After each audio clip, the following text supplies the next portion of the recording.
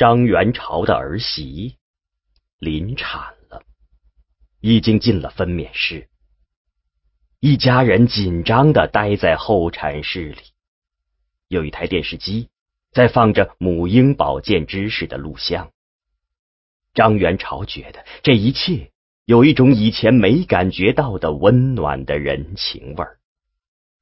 这种刚刚过去的黄金时代留下来的温馨，正在被日益严酷的危机时代所磨蚀。杨进文走了进来，张元朝第一眼看到他时，以为这人是借着这个机会来和自己修复关系的，但从他的神色上很快知道不是那么回事儿。杨进文招呼不打，就拉起张元朝走出了候产室，来到医院走廊里。你真的买了逃亡基金？杨进文问。张元朝转头不理他，那意思很明白，这与你有何相干？看看吧，今天的。杨进文说着，把手里的一张报纸递给张元朝。后者刚看到头版头条的大标题，就眼前一黑。特别联大通过117号决议，宣布逃亡主义为非法。张元朝接着细看下面的内容。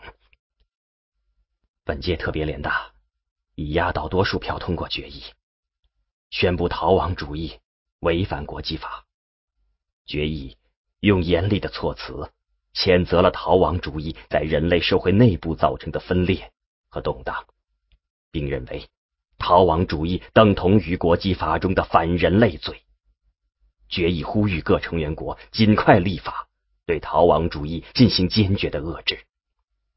中国代表在发言中重申了我国政府对逃亡主义的立场，并表明了中国政府对联合国117号决议的坚决支持。他转达了中国政府的许诺，将尽快建立和完善相关法律，采取有力措施制止逃亡主义的蔓延。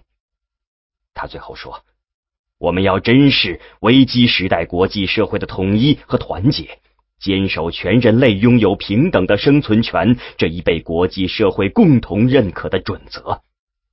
地球是人类共同的家园，我们绝不能抛弃它。这为什么呀？老张看着杨进文茫然地说，这还不清楚吗？你只要仔细想想就能知道，宇宙逃亡根本不可能实现，关键是谁走谁留啊！这不是一般的不平等，这是生存权的问题。不管是谁走，精英也好，富人也好，普通老百姓也好，只要是有人走有人留，那就意味着人类最基本的价值观和道德底线的崩溃。人权和平等观念已经深入人心，生存权的不公平是最大的不公平。被留下的人和国家绝不可能看着别人踏上生路而自己等死，两方的对抗会越来越极端，最后只能是世界大乱，谁也走不了。联合国的这个决议是很英明的。我说老张，你花了多少钱呢？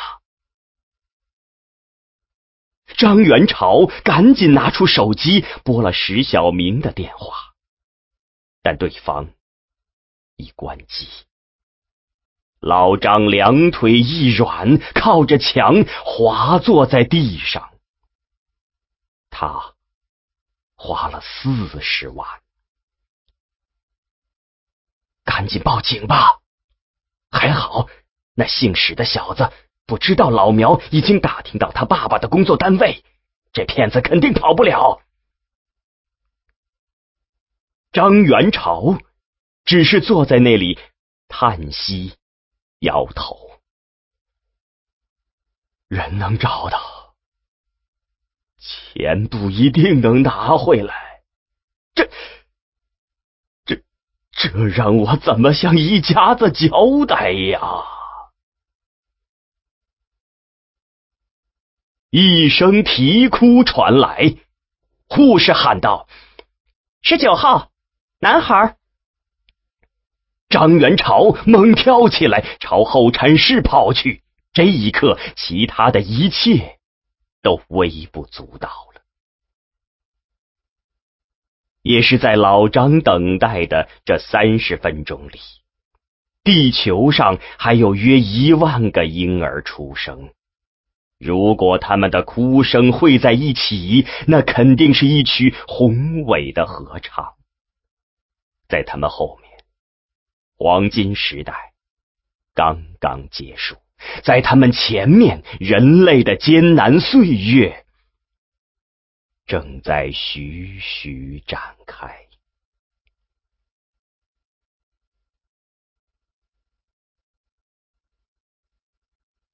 罗辑只知道他被关进的这个小房间是地下室，很深的地下室。在通往这里的电梯中，那是一部现在十分少见的老式电梯，由人搬动一个手柄操作。他感到一直在下降。那过时的机械楼层数显示也证实了他的判断。电梯停在负10层，地下10层。他再次打量了一下这个房间，有一张单人床和一些简单的生活用品，还有一个很旧的木质小办公桌，像一个值班室之类的地方，不像是关犯人的。这里显然很长时间没有人来了，虽然床上的被褥是新的，但其他东西上都蒙着一层灰，散发着一股潮湿的霉味儿。小房间的门开了，一个身材粗壮的中年人走了进来，冲罗辑点点头，他的脸上透出明显的疲惫。罗教授，我来陪陪你，不过你也就刚进来，不至于闷得慌吧？进来这个词儿在罗辑听来是那么的刺耳，为什么不是下来呢？罗辑的心沉了下去，自己的猜测被证实了。虽然带他到这里来的人都很客气，但他还是被捕了。您是警察吗？以前是吧？我叫史强。来人又点点头，坐在床沿上掏出一盒烟来。罗辑觉得这个密闭的地方烟会散不出去的，但又不敢说。史强似乎看出了他的想法，四下看看。应该有排气扇的。他说着拉动了门边的一根线，不知什么地方的一个风扇嗡嗡地响了起来。这种拉线开关现在也不多见了。罗辑还注意到墙角扔着一架显然早就不能用了的红色电话机，落满了灰，是转盘式的。史强递给罗辑一支烟，罗辑犹豫了一下，接下了。他们把烟都点上后，史强说：“时间还早，咱们聊聊。”你问吧。罗辑低头吐出一口烟说：“问什么？”史强有些奇怪地看了罗辑一眼。罗辑从床上跳了起来，把只吸了一口的烟扔了。“你们怎么能怀疑我？那明明就是一场意外交通事故嘛！先是2辆车相撞，后面那辆车为了躲闪才把他撞了的，这是很明白的事儿。罗辑摊开双手，一脸的无奈。史强抬头看着他，本来带着困意的双眼突然炯炯有神，那好像总是带着笑意的眼神中藏着一股无形的杀气，老练而尖锐，令罗辑很恐慌。我可没提这事儿啊，是你先提的。这就好，上面不让我说更多的情况，我也不知道更多的。刚才还发愁咱们没话题聊呢。来，坐。罗辑没有坐，站在史强面前，接着说：我和他才认识了1个星期，就是在学校旁边的酒吧里认识的。出事前连他的名字都想不起来，你说我们之间能有什么？竟然你们往那方面想呢？名儿都想不起来了？怪不得他死了你一点都不在乎，和我见过的另一个天才差不多。嘿嘿，罗教授的生活真是丰富多彩啊，隔一段就认识一个女孩，档次还都不低。这犯法吗？当然不，我只是羡慕。我在工作中有一个原则，从不进行道德判断。我要对付的那些主儿，成色可都是最纯的。我要是对他们婆婆妈妈，你看你都干了些什么呀？你对得起社会，对得起爹妈吗？还不如给他一巴掌。你看看，刚才你主动提这事儿，现在又说自己可能杀他，咱就是随便聊聊，你急着抖了这些干嘛？一看就是个嫩主。罗辑盯着史强看了一会儿，一时间只听到排气扇的呜咽声。他突然怪怪的笑了，然后掏出烟来。史强说：罗兄，应该是罗老弟吧，咱们其实有缘。我办的案子中有16个死刑犯，其中的9个都让我去送的。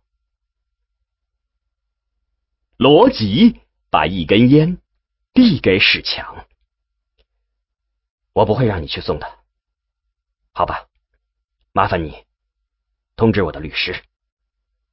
好，罗老弟。史强兴奋地拍拍罗辑的肩：拿得起放得下，是我看得上的那号。然后他扶着罗辑的肩凑近他，喷着烟说：这人嘛，什么事儿都可能遇上，不过你遇到的这也太……我其实是想帮你。知道那个小孩吧？在去刑场的路上，死刑犯抱怨天下雨了，刽子手说：你有什么可抱怨的？俺们还得回来呢。这就是你我在后面的过程中应该有的心态。好了，离上路还早，就在这儿凑合着睡会儿吧。上路？罗辑又看看史强。这时响起了敲门声，一个目光很灵敏的年轻人走进来，把手中的一个大提包放在地上，说：是对，提前了，现在就出发。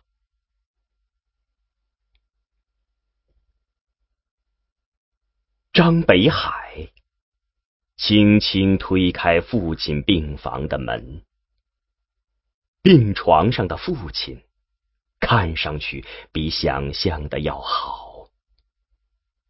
他靠着枕头，半躺半坐着，窗外透进的夕阳的金辉给他的脸上映上了些许血色。不像是已经走到生命尽头的人。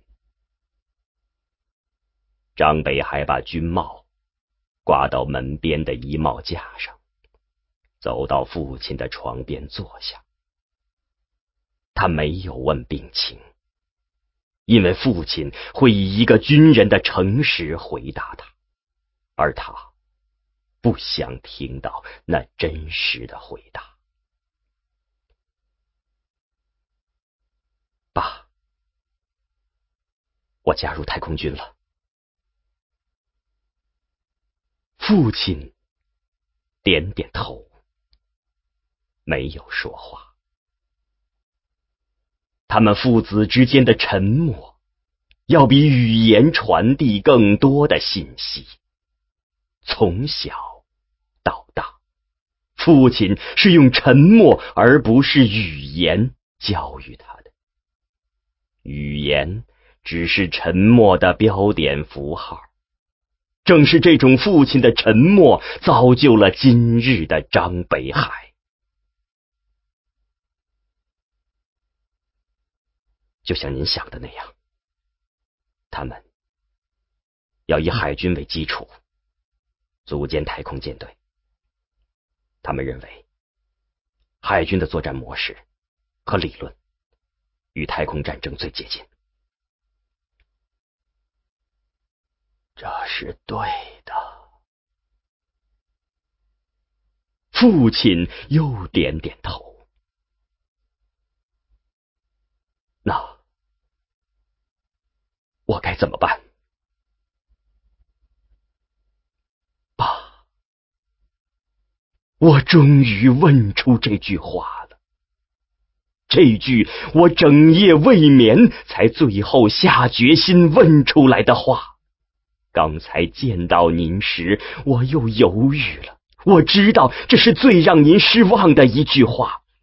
记得研究生毕业后，我作为一名上尉见习官进入舰队时，您说：“北海啊，你还差得远。”这么说，是因为我现在还能轻易地理解你。能让我理解，说明你的思想还简单，还不够深。等到我看不透、搞不懂你，而你能轻易理解我的那一天，你才算真正长大了。后来，我照您说的，长大了，您再也不可能那样轻易地理解自己的儿子了。说您丝毫没有对此感到悲哀，我不信。但儿子确实正在成为您能寄以希望的那种人，那种虽不可爱，但在海军这个复杂艰险的领域有可能成功的人。现在，儿子问出了这句话，无疑标志着您对我这30多年的培育在最关键的时候失败了。可是，爸，您还是告诉我吧，儿子没有您想的那样强大，反正就这一次了，求求您告诉我吧。要多想。父亲说。好的，爸，您已经回答了我，说了很多很多的话，真的很多。这3个字的内容用3万字都说不完。请相信儿子，我用自己的心听到了这些话，但求您再说清楚一些吧，因为这太重要了。想了以后呢？张北海问。他的双手紧紧攥着床单，手心和额头都潮湿了。爸，原谅我。如果说前次发问让您失望，那这一次，我变回孩子了。北海，我只能告诉你，那以前要多想。父亲回答：爸，谢谢您，您说得很清楚了，我的心都听懂了。张北海松开攥着床单的手，握住父亲一只瘦削的手说：爸，以后不出海了，我会常来看您。父亲微笑着摇摇头。我这儿没什么了，忙工作去吧。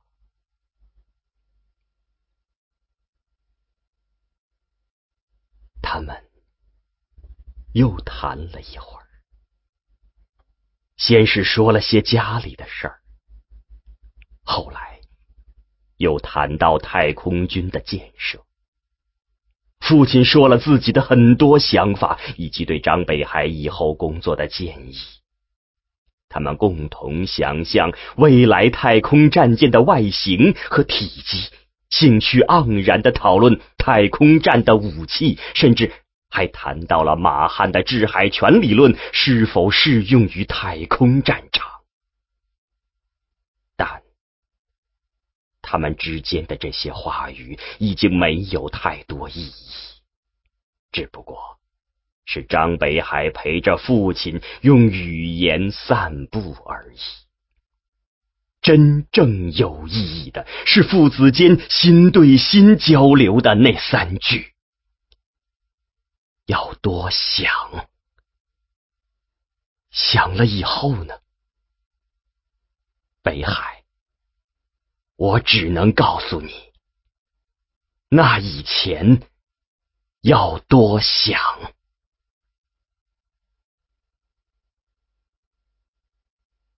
张北海告别父亲后，走出病房，透过门上的小窗，又凝视了父亲一会儿。这时，夕阳的光缕已离开了父亲，把他遗弃在一片朦胧中。但他的目光穿透着朦胧，看着投在对面墙上的最后一小片余晖。虽然即将消逝，但这时的夕阳是最美的。这夕阳最后的光辉也曾照在怒海的万顷波涛上，那是几道穿透西方乱云的光柱，在黑云下的海面上投下几片巨大的金色光斑，像自天国飘落的花瓣。花瓣之外，是黑云下暗夜般的世界。暴雨像众神的帷幔，悬挂在天海之间，只有闪电不时照亮那巨浪吐出的千堆雪。处于一个金色光斑中的驱逐舰，艰难地把舰首从深深的浪谷中抬起来，在一声轰然的巨响中，舰首撞穿一道浪墙，腾起漫天浪沫，贪婪地吸收着夕阳的金光，像一只大鹏，展开了金光四射的巨翅。张北海戴上军帽，帽檐上有中国太空军的军徽，他在心里说：爸爸，我们想的一样，这是我的幸运。我不会带给您荣耀，但会让您安息。